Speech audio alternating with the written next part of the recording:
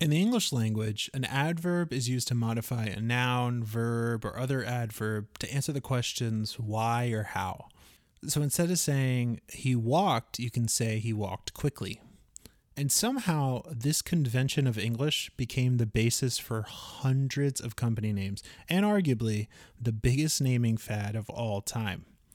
Since 2009, there have been over 500 companies whose names end in ly. At first, I was just going to do an episode on how the naming trend began and if there's a resurgence going on. However, that was until I found out how a civil war in the Middle East caused tons of these companies to almost lose their names overnight. I'm James Daugherty, and this is Name Changers.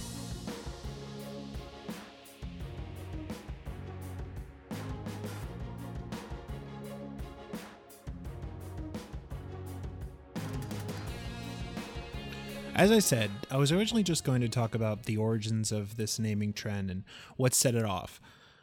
With the trend with names ending in IFY, it's easy to point it to Spotify. It's a little bit tougher for LY. So I searched the USPTO trademark system to see how far back the trend really goes.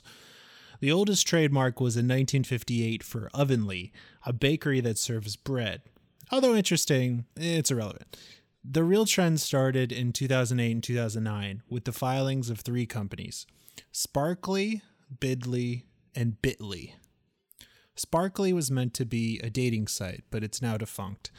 Bidly was meant to be an auction site, also defunct, although there is an app called Bidly where you get some digital coupons. So finally, Bitly. Bitly is a link shortener that is still very popular in use today. This is the one that started it all.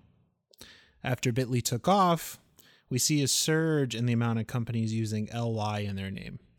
Pinterest even has a board dedicated to all of these names, and we see Swarmly, Contently, Teamly, Todoly, and Rightly, which eventually was renamed to Google Docs.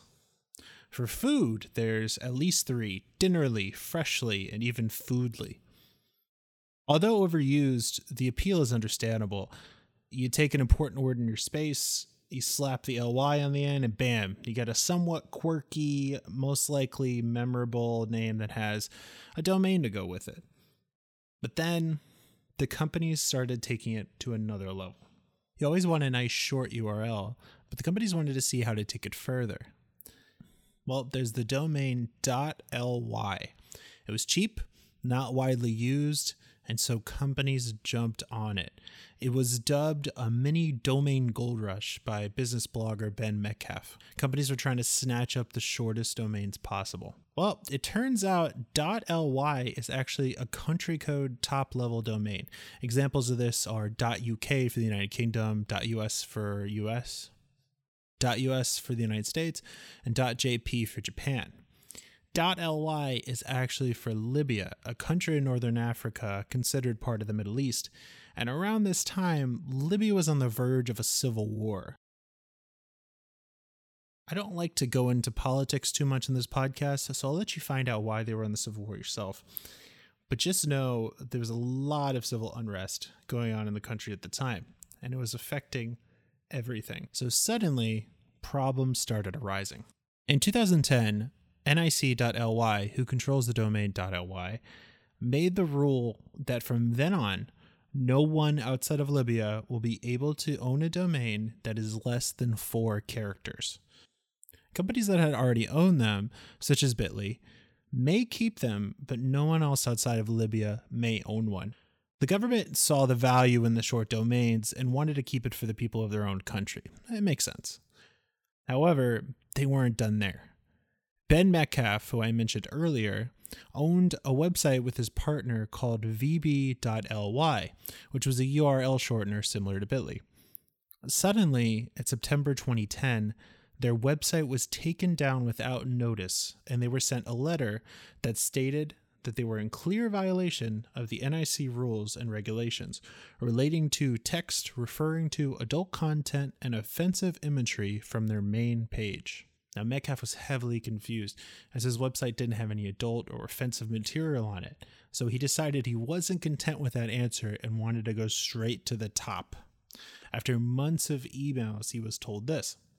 Their website was in violation of Clause 3.5 that clearly states the applicant certifies that to the best of his or her knowledge, the domain name is not being registered for any activities or purpose not permitted under Libyan law.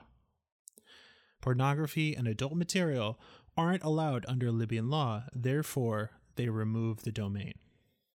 They tore down their website because it did not abide by Sharia law in the country. That's an interesting precedent. Not too long after, another company named Letterly, letter.ly, a website where people can create and sell online newsletters owned by Drop.io and Facebook product manager Sam Lessin, was also suddenly taken down. Their domain name had expired and they were unable to renew it. They had quickly moved everything to letterly.net. And in a statement, they said, "It's amazing that a physical war has affected our service in this way." A magazine about food and drinks called Violently had the same thing happen. They were given 48 hours notice that they were going to lose their domain. After all these problems happened, in late 2013, the bubble broke. In 2013, over 600 .ly domains were registered, and in 2014, only 31 were. So it looks like the trend ended. However, fast forward to recent years, and it looks like the trend is back, potentially reignited by a company named Musical.ly, musical.ly. The company had an app where people could post videos of themselves lip syncing, and it became extremely popular with teenagers in the United States. In 2017, they were purchased by TikTok and merged into one app. TikTok has over 1 billion users. That's right, with a B. I was originally drawn to this story after seeing countless ads on Instagram for meal delivery services, Dinnerly and Freshly. Although those two do not use the .ly domain, they are still engaging in the adverb-esque naming convention, and the Pinterest list continues to grow. Although there's been problems in the past, the convention still seems to be popular. A lot of news outlets say Libya is still in a state of civil unrest, but there haven't really been any incidents since 2010 of websites being taken down. As a namer, I really just find this convention lazy. Sounding like a variation of someone else will always make your consumers think less of you, especially in this day and age where you need to grab attention on social media and stand out and be different. Your name is your first impression, and if your first impression is a variation or a derivative of another name, it's not going to be a great first impression.